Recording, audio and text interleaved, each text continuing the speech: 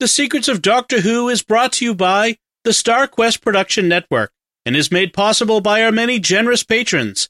If you'd like to support the podcast, please visit sqpn.com/give.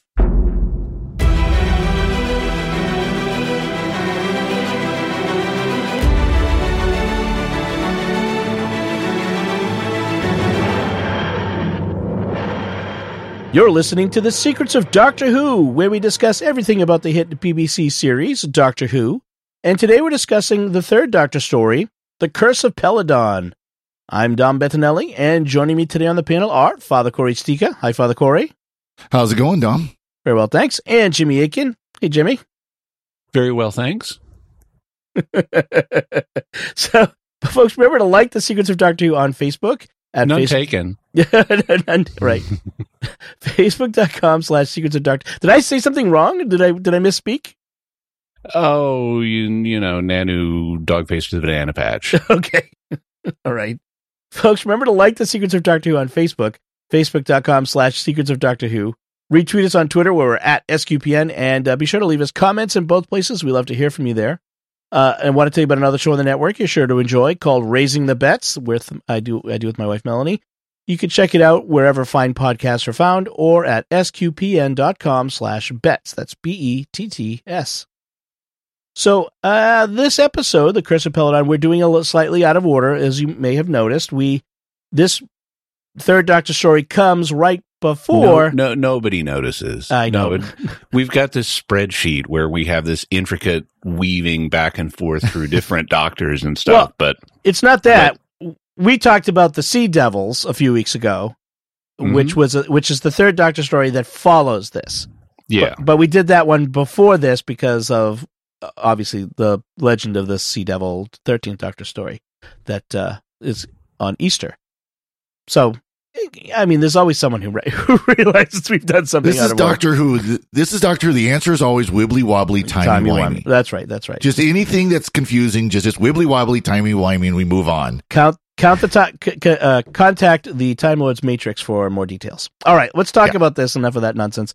Let's talk about the Curse of Peladon. Now, did Peladon come up in a 12th Doctor story? Was it mentioned there?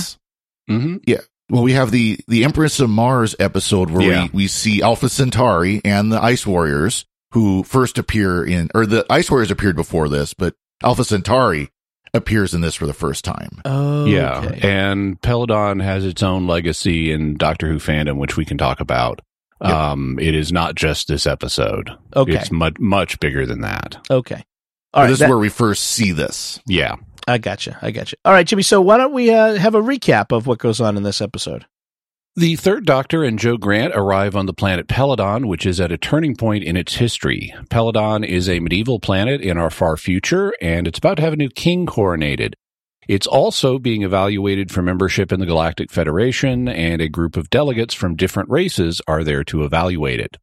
The Doctor is mistaken for the delegate from Earth, and Jo is mistaken for an Earth princess. King Peladon falls in love with Jo and wants her to become his queen.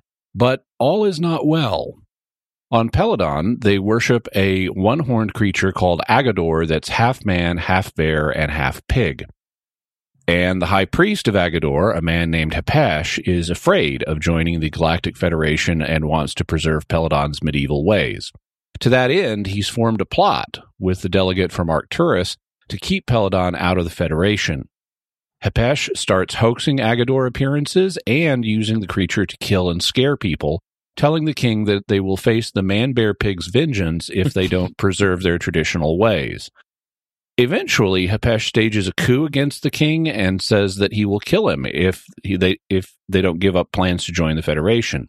But the Doctor has hypnotized Agador into being his friend, and so when Hepesh tries to sick the creature on the Doctor, it kills Hepesh instead. Afterward, all is well, except the king still wants to marry Jo, and before they can watch the king's coronation, the real Earth delegate finally shows up, forcing the Doctor and Jo to make a quick exit. The end. Do we have a sense of when these in Classic Who they often are traveling out into space, and it feels like the far future, because if Earth is part of this Galactic Federation, it must be far future. But do we have a sense, like, does it always take place in the same general time frame? No, this is one of the things that TARDIS Wikia has done a good job of, is integrating the chronology studies that fans have done of when things occur in relation to each other. And sometimes we're in the 30th century, sometimes we're in the 40th century, sometimes we're in the 50th century. It really varies. This time we're in, according to information in other media that help them be precise about it, this is like in the 40th century. 3885 is what Wikia shows. 39th then, yeah. Yep. Okay, all right. It's kind of interesting because there's that's one of the things I like, is that there feels like this story behind the story. There's a bigger story of the history of the galaxy, of the universe behind it, the events that we see. So I kind of like that. That feel like it feels like a bigger universe.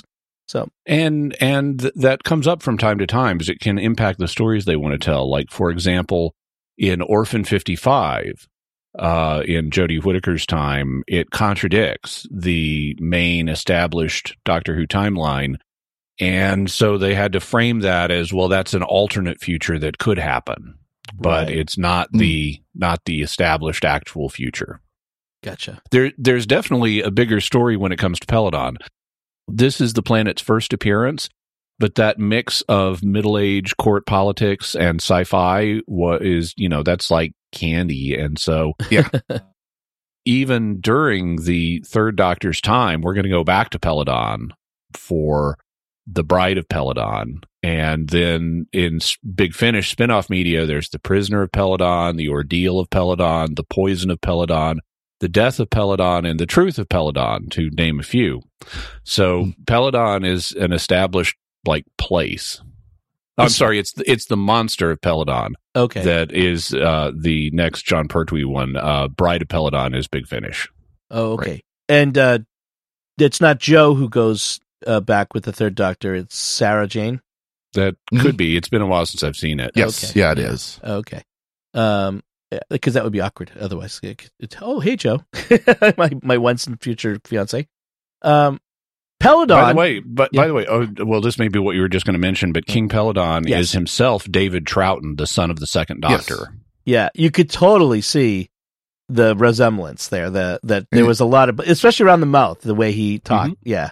Well, and of course, we see David Troughton later in Midnight. Yes, the 10th Doctor episode. He was the professor in there, where he looks very different. It's kind of funny. Like of course, he's much older. He's 40 years older. But it's awesome to see the legacy there.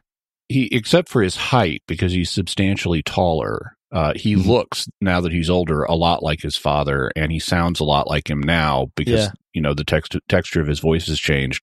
And so he's been voicing Patrick Troughton on Big Finish. That's awesome. That is so cool. I like that. So we have, like you mentioned, there's this. The Doctor and Joe are traveling. Where are they going to? They're trying to go somewhere. They're testing the TARDIS. They're going back to someplace on Earth. So previously, the Doctor has been working on trying to get the TARDIS functioning, because he's had knowledge. He's had his knowledge of temporal mechanics removed by the Time Lords and key components of the TARDIS removed. But he's constantly been trying to get it fixed to where he can leave Earth. And in the early series, before the 10th anniversary, he managed to get off of Earth like once a season when they had the funding for an outer space episode.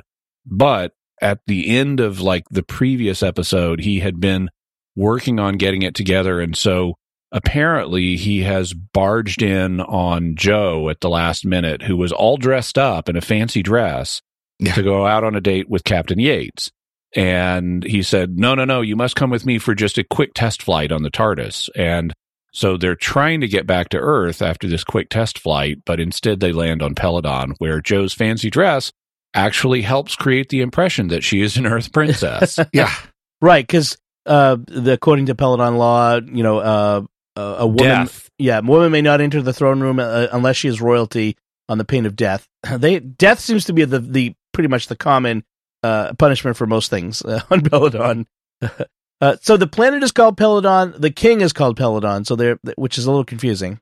Well, it is to Americans. Yep. It is less so to British folks, because in British culture, historically, people would frequently be called by the title of where they were a royal person. That's true.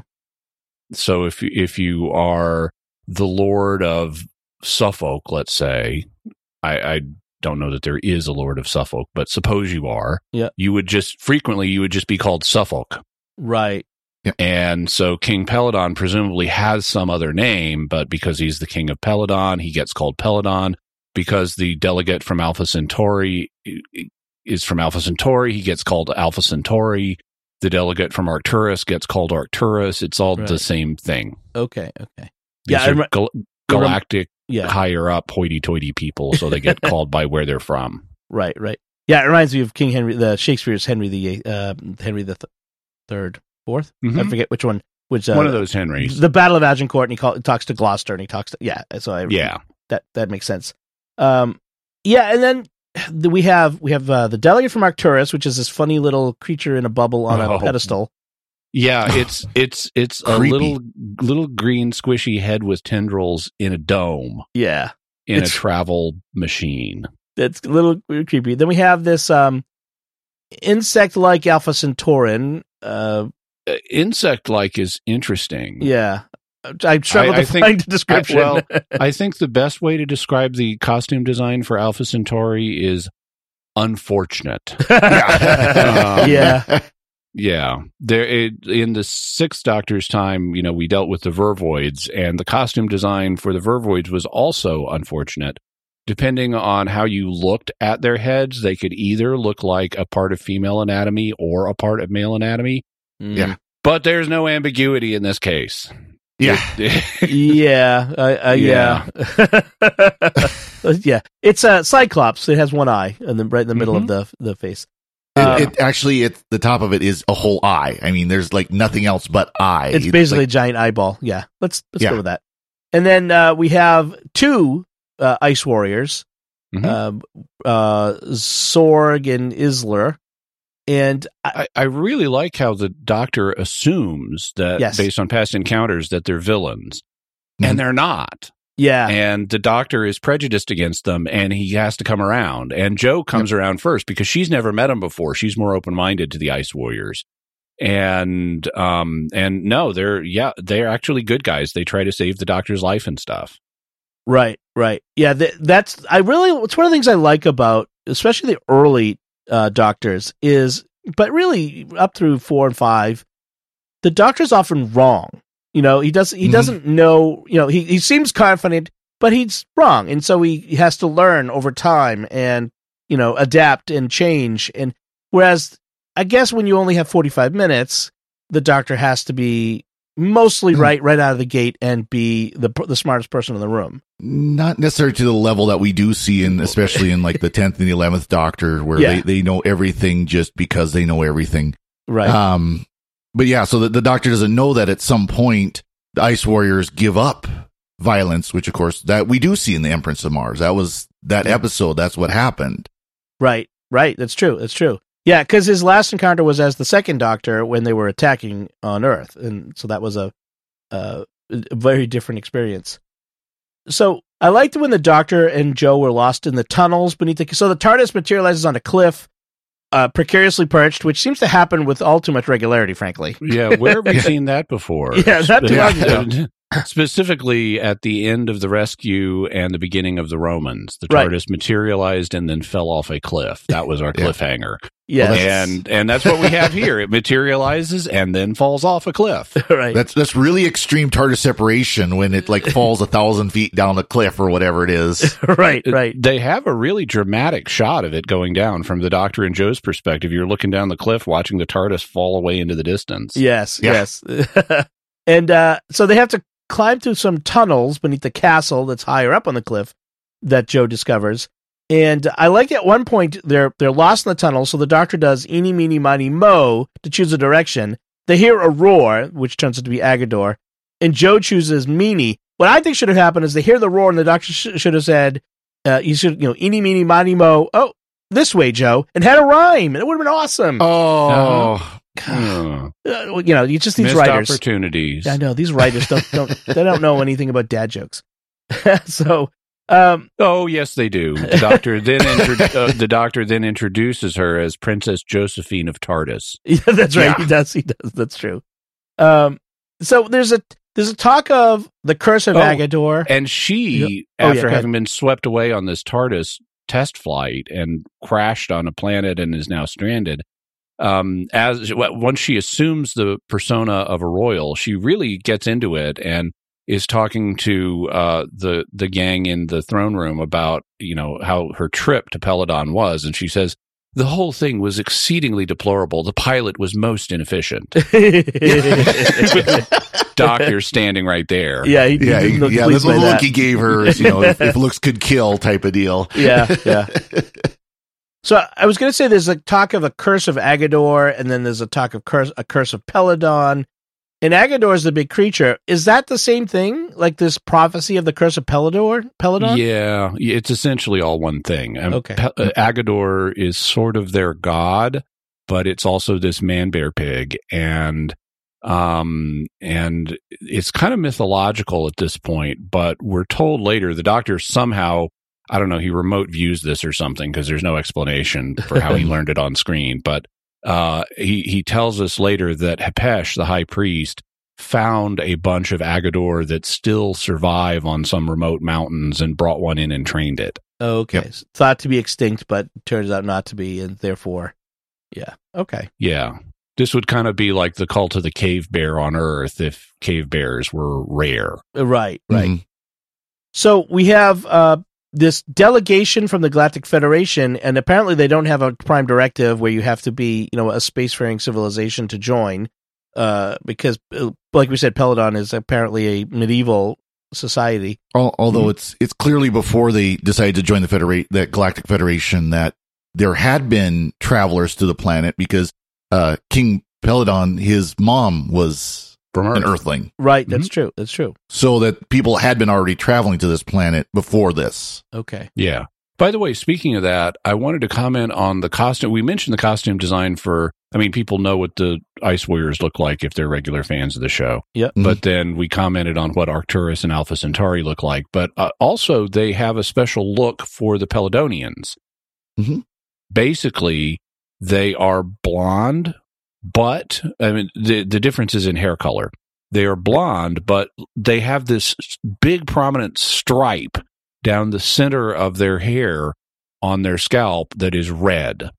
Mm-hmm. And so it kind of goes blonde, red, blonde on the tops of their heads. And then for their beards, they have handlebars coming out where they're from below their mustache, which are also red, but otherwise the beards are blonde.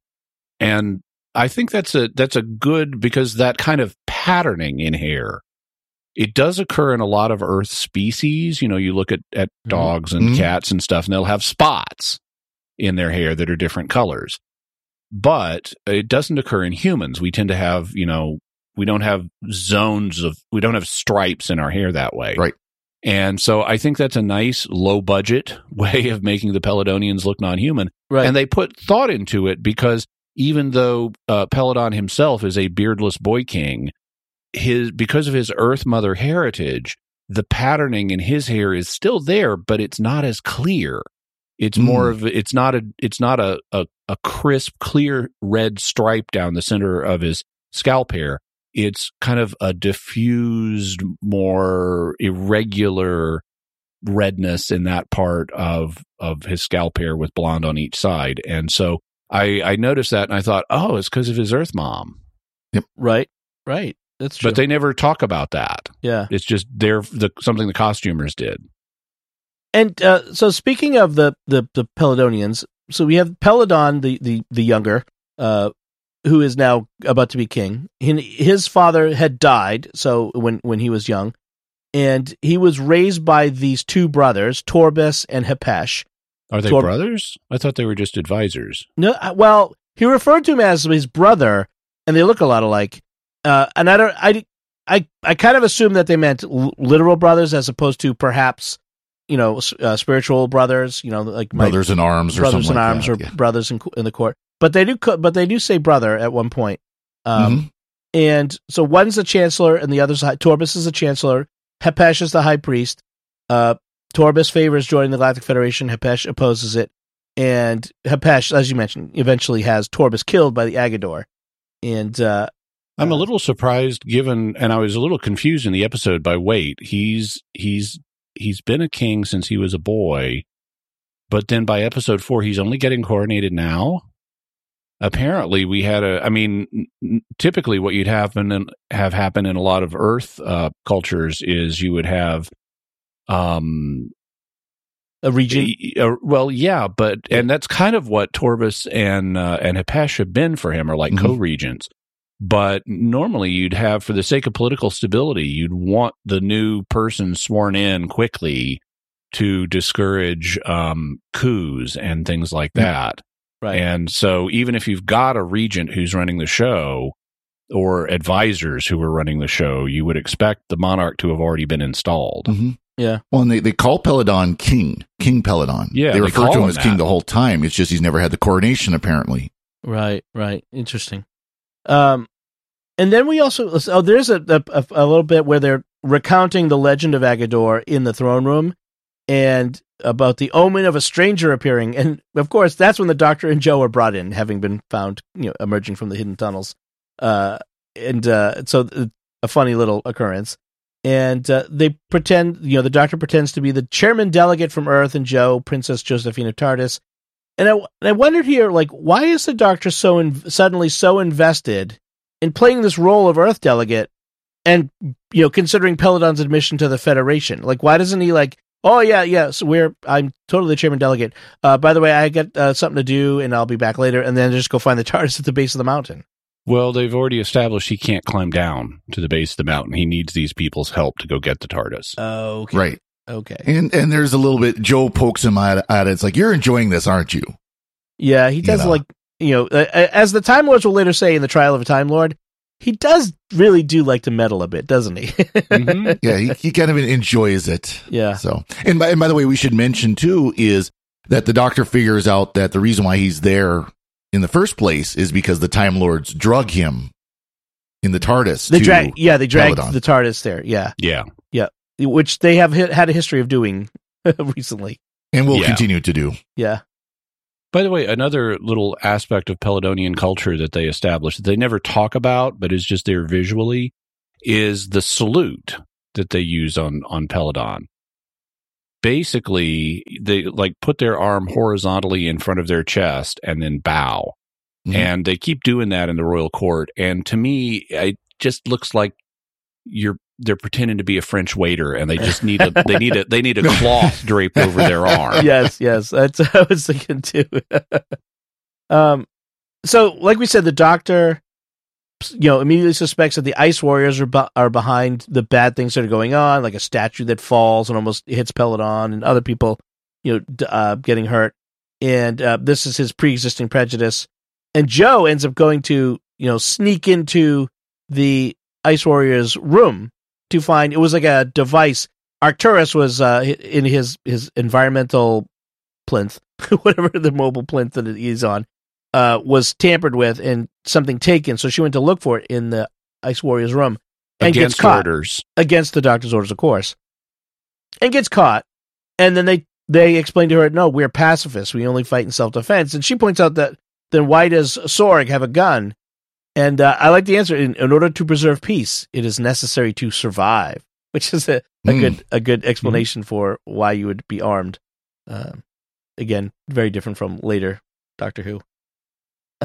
So we also have this King's Champion, a mute champion named Grun, and the Doctor ends up violating the sanctuary of Agador. He ends up wandering into that chapel of Agador, which they call the Holy of Holies, right? Mm-hmm. And so that's a very, very serious offense, and of course it means death.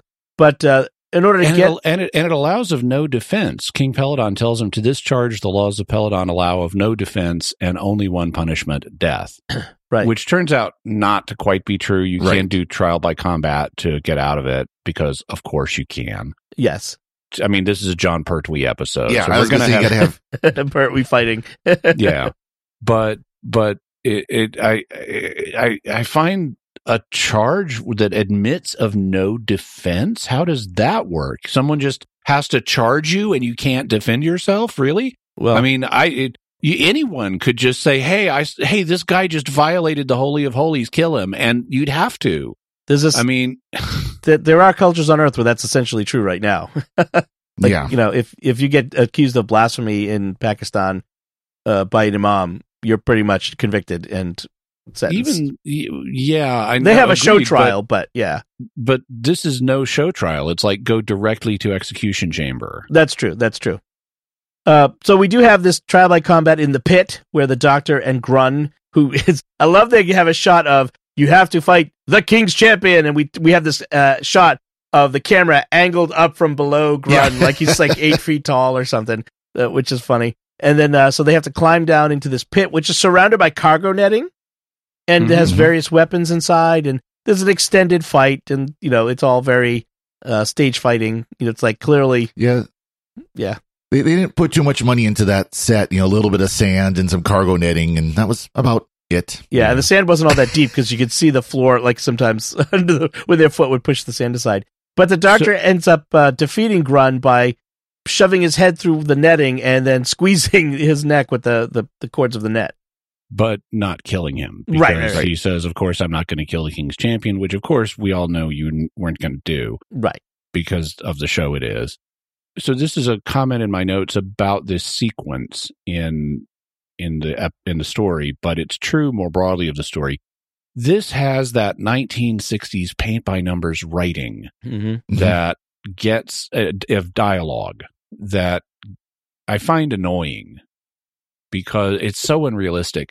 Like after King Peladon has accused or has had the Doctor accused of desecrating the sanctuary of the Holy of Holies, and he's explained what's going to happen, the Doctor protests his innocence and says, I had no idea that that's where the tunnels were leading. I would never have gone in there, and so forth.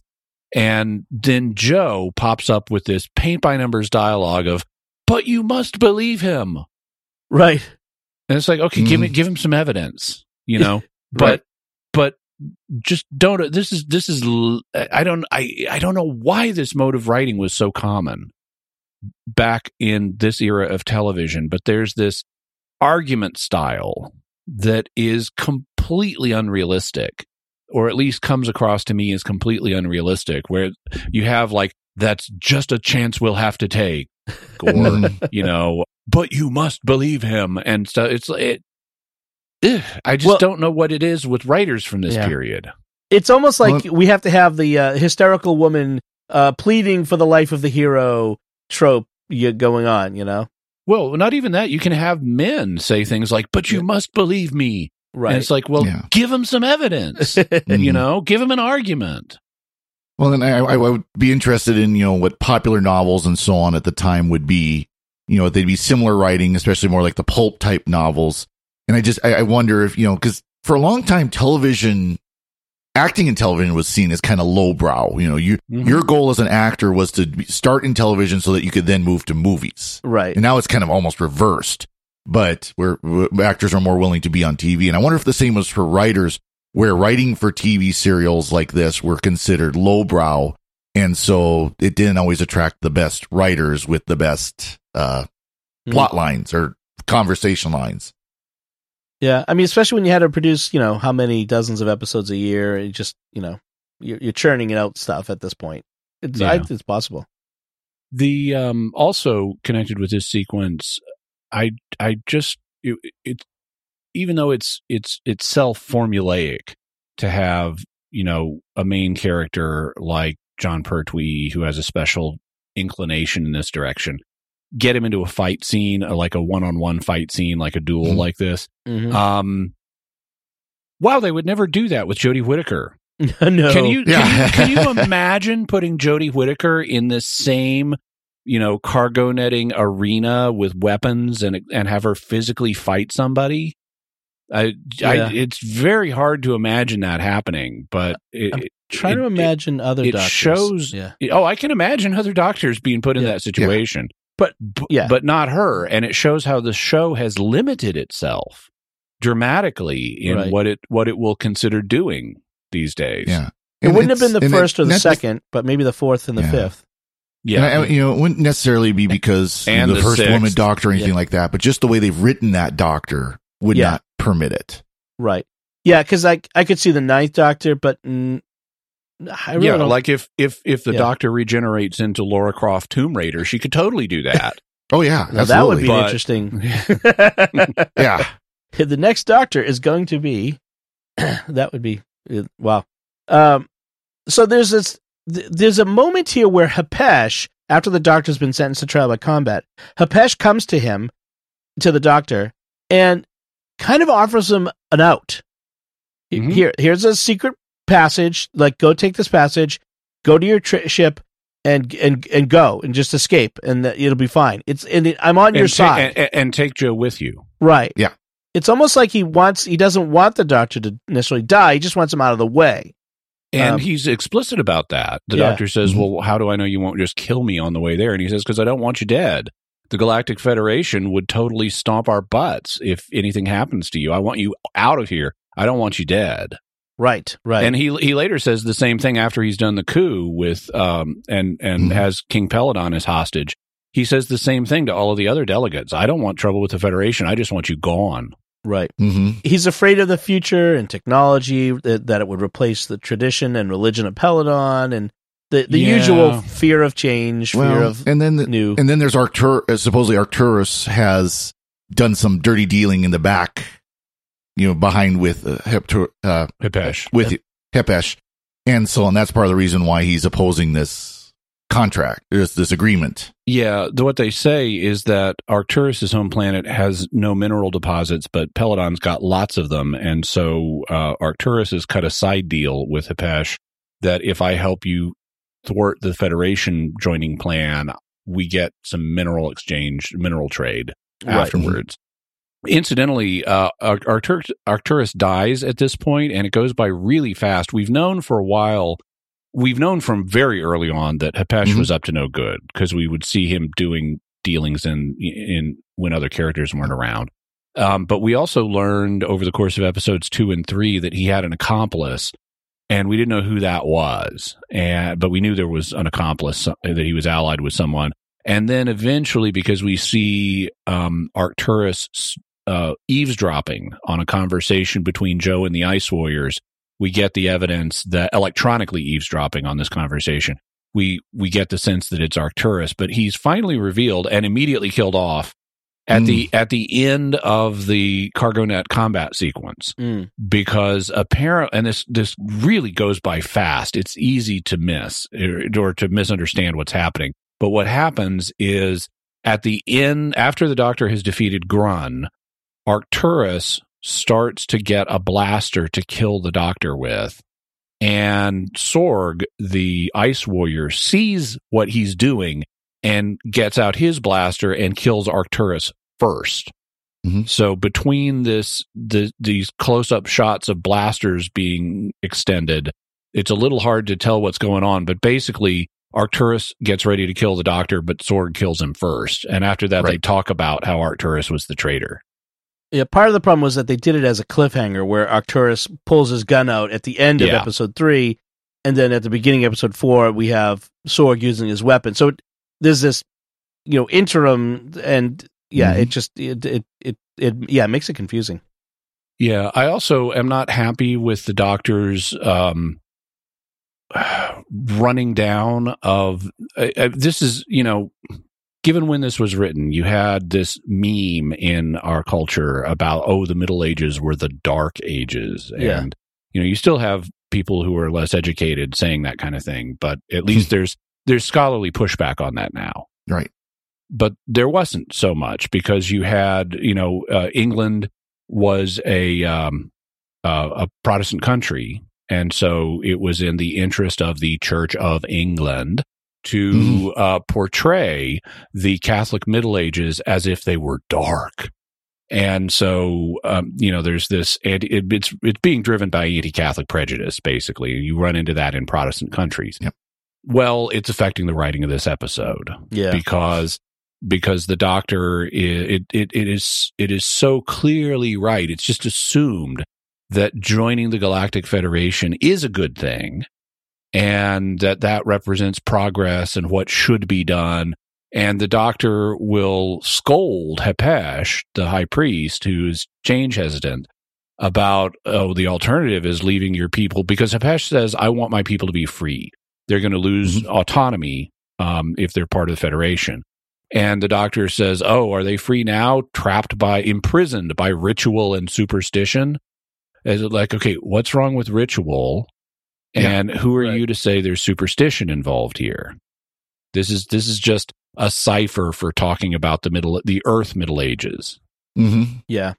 It was a little subtler then, a lot more out in the open these days. Well, it was not very subtle, because like the first scene is the superstitious high priest having the progressive, we want to change the world and join the Federation person killed. That's true. Yeah, it's more things change. That's not very subtle. Yeah, that's true. You're right. I do like, though, how it kind of at this point in the narrative, or at least before the battle with Grun, both Hepesh and the Ice Warriors are independently trying to help the Doctor escape. Right. Mm-hmm. Right. Hepesh has given him a map and told him, just go out, get out of here, take your princess and go. And the Ice Warriors are like plotting with Joe to like break into the Doctor's cell and get him out. And I love that independent parallel tracks of, these two antagonists different groups are going to help the Doctor escape. So one of the fun things that happens is that the Doctor, now that he knows that Agador is just this beast, this man-bear pig. Man-bear pig, thank you. It's with one horn, so it's a unicorn man-bear pig. Yeah, it's almost like a Mugato a little bit. Mm-hmm. Yeah, it looked a lot like that. Yeah, if you dipped it in chocolate. Yes,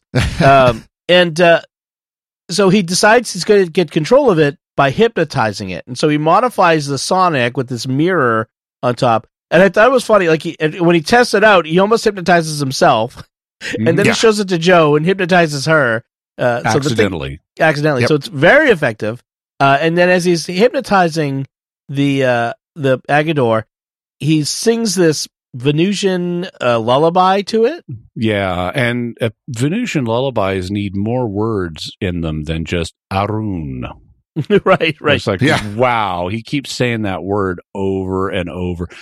Okay, come on, you can be more creative than this, guys. Singing a lullaby, I mean, yes, they will have occasional recurring words in them, but 90% of the lullaby should not be John Pertwee ad-libbing Arun, Arun, Arun, Arun, Arun, Arun. Like, we can do better than that. Yeah, it went on and on and on, yeah. And then, so he ends up getting the beast to the throne room to prove that it's not, their god Agador, but just a beast. And Hepesh makes the classic error of ordering the beast to attack the hero, and the beast instead attacks him because the beast has come to love the Doctor, of course. Now he's a big furry dog. Yep. And Hepesh gets mauled and dies. And then we have after that, so the TARDIS has been rescued and brought up to the castle. Although he dies with an element of nobility because he says as he's dying, I hope I was wrong. He wishes Peladon, which now has a future in the Federation, he hopes that that's the right thing. Right. So Peladon asks Jo to stay and be his queen, and she considers it. There's a moment where she's kind of thinking about it, and she even asks, the Doctor even asks her, "Are you thinking of staying behind?" And I'd have a few questions first. I mean, do you have indoor plumbing on this planet? Yeah, exactly. How's your health care? Yeah. So they have the TARDIS back, but they're going to go to the coronation first, and then before they take off. And the Doctor name drops that it's the first coronation since either Elizabeth I or Queen Victoria. I can't exactly remember. And Jo accuses him of being a name dropper, which the Doctor is in all his incarnations. Nothing but a name dropper. But they find out that the real delegate from Earth has finally shown up. I'm not sure where she's been, but she's in the credits. She's listed as Amazonia of Earth. Mm-hmm. I don't know if why she has a name. She might have been from Brazil then. Maybe. Yeah. But it's kind of funny. She's arguing with Alpha Centauri and Isler about the whether she's the actual delegate. Yeah. Mm-hmm. And the Doctor and Joe kind of hear from like, we better not go to the coronation. And so Joe makes him take her to Queen Victoria's coronation. I've already seen it. Well, I haven't, so we're going again. Yeah. So that was a lot of fun. And then they go. And the people, the Amazonia and Isler and the others, see the TARDIS disappear and are amazed. So yeah, as you do. Yeah, as you do. So, Father Corey, any last thoughts about this one? So there's a scene where Hepesh is putting incense in a bowl before the throne of Agador, or the shrine of Agador, and of course it's got some little flash powder. It's like, maybe I need to do that. Mix in a little flash powder into our incense for mass. Maybe they'll liven up a little bit. People will want to come to jazz up the Easter Vigil, get a little bit of show. Well, you do live in a part of the country where folks have shotguns in the back windows of their pickups, so. A little gunpowder in there. Gunpowder in the incense would exactly. That's exactly what I was thinking. Mix in a little gunpowder. How about you, Jimmy? So Alpha Centauri is described by the Doctor in this as a hermaphrodite hexapod. So he expressly addresses the fact that it's not a he or a she; it's an it. Mm-hmm. And it does have 6 limbs, which hexapod would mean 6 foot. Mm-hmm. But it doesn't travel on any of its 6 limbs. It travels on the main base of it, the central stalk of its body. And that would mean it's not so much a hermaphrodite hexapod, because it doesn't use its its feet for locomotion. Instead, it's more like a hermaphrodite hexagastropod. It travels on its central stalk like a slug or something, only in an upright posture. So a gastropod, gastro means stomach and pod means foot, so a slug travels on its stomach. Its stomach is its foot. And that's basically the body design that Alpha Centauri is using, except it's got these additional arms for manipulation, but it doesn't use them for locomotion. Also, Alpha Centauri is the second longest time gap between original appearance and being brought back on New Who. For Alpha Centauri, it was 43 years between appearances. The longest is the Great Intelligence, which had 44 years. Oh, interesting. One of the things that the king doesn't know about is when the Doctor is accused of desecrating the Holy of Holies, is that there are secret tunnels down there. And Hepesh assures him there aren't, but just take the king down there. We've got a bunch of squabbling about are there secret tunnels or not. Take him to them. Right. Well, there's one right in the throne room there, because there's the guard that sneaks out the back of the throne room, and Joe does as well. Right. Let's see. Alpha Centauri I have in my notes, is basically a biological version of C-3PO. An officious, cowardly, annoying diplomat used largely for comic relief. Right. And I just couldn't help being reminded of C-3PO. I liked the fact that Peladon uses purple as a royal color, just like we do. Yep. I don't know if their royals got it from the snot of sea slugs the way our royals did. But purple was a good quality. Purple was hard to make as a dye in the ancient world, and that's why it got associated with royalty. They also, I use blue as an accent color in that purple-blue royal scheme. I think that works well. On the other hand, what I don't think works well is the amnesty that King Peladon gave to all of the soldiers that participated in the coup against him. It's like, okay, dude, got to kill those guys. I'm telling you, your own guards have taken up arms against you. They have to die. You cannot just forgive them because of what this will do for the future. They've taken up arms against you once already. You cannot trust these guys anymore. And if you fire them, that will definitely cause them to want to knock you over again. So they can't remain in your employ because you can't trust them, and you can't just cut them loose and tell them to go learn to code. So you can either effectively imprison them for a really long time if you have effective prisons, or you got to kill them. But one way or another, you got to make an example of these guys. You are not safe as a king employing people who have already taken their swords and turned them against you. Yeah. I don't care if someone was leading them. They didn't have to do that. They're not Borg. These men are untrustworthy. Yep. No, it's true. It's true. Yeah, they have to be. Yeah, that is the least realistic thing with that is, a king would never just say, no, it's okay. Oh, Jimmy, that's just, it's just Peladon showing how progressive he is so that he can join the Galactic Federation. Come on, get with the times. Maybe exile them anyway. So I think that should do it for us this time. We'd like to take a moment to thank our patrons who make it possible for us to create the Secrets of Doctor Who, including Jacob P., Ted H., Nicholas W., Janet K., and Nancy. Their generous donations at sqpn.com/give make it possible for us to continue the Secrets of Doctor Who and all the shows at StarQuest. You can join them by visiting sqpn.com/give. And we'd also like to thank Victor Lambs, who edits the show for us every week. So that's it from us.